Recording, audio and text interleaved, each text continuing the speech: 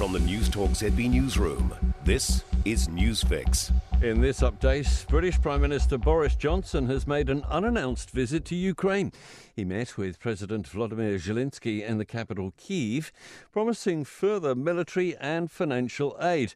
And Johnson praised Zelensky's leadership during the Russian invasion, saying Britain and the EU now need to make a plan to give substantial long-term support. So the Ukraine is so fortified and so protected that Ukraine can never be bullied again, never be blackmailed again. COVID-19 case numbers are continuing to fall.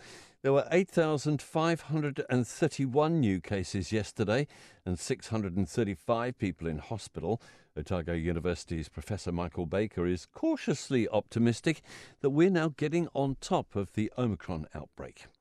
The loosening of border restrictions have seen more people looking to take a break overseas.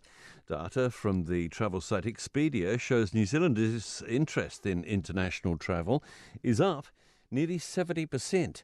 Most popular destination is Fiji, followed by Sydney and Melbourne. Expedia's Lisa Perkovic says it's an exciting time. Kiwis are really burnt out and they are recognising that they are holiday deprived and they are ready to make up for lost time and to go overseas and re-energise.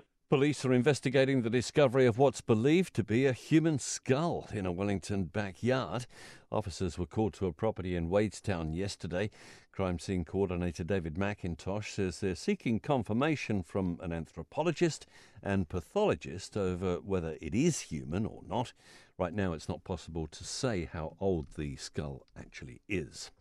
And an $8.5 million lottery ticket has scooped the jackpot. Yeah, one ticket. It was sold online to an Auckland player who cleans out the Powerball pot and also picks up $500,000 from Lotto First Division. That's news. In sport, the Blues have put on an impressive display in Super Rugby Pacific, beating the Chiefs 25-0 in Hamilton. The Hurricanes have suffered yet another defeat, 24-21, in controversial fashion at the hands of the Crusaders in Wellington. Wellington Phoenix have crushed Western United 4-1 in football's A-League, so they're now sixth on the ladder. Everton landed a massive win in their fight for Premier League survival and have further harmed Manchester United's flimsy top four hopes with a 1-0 victory.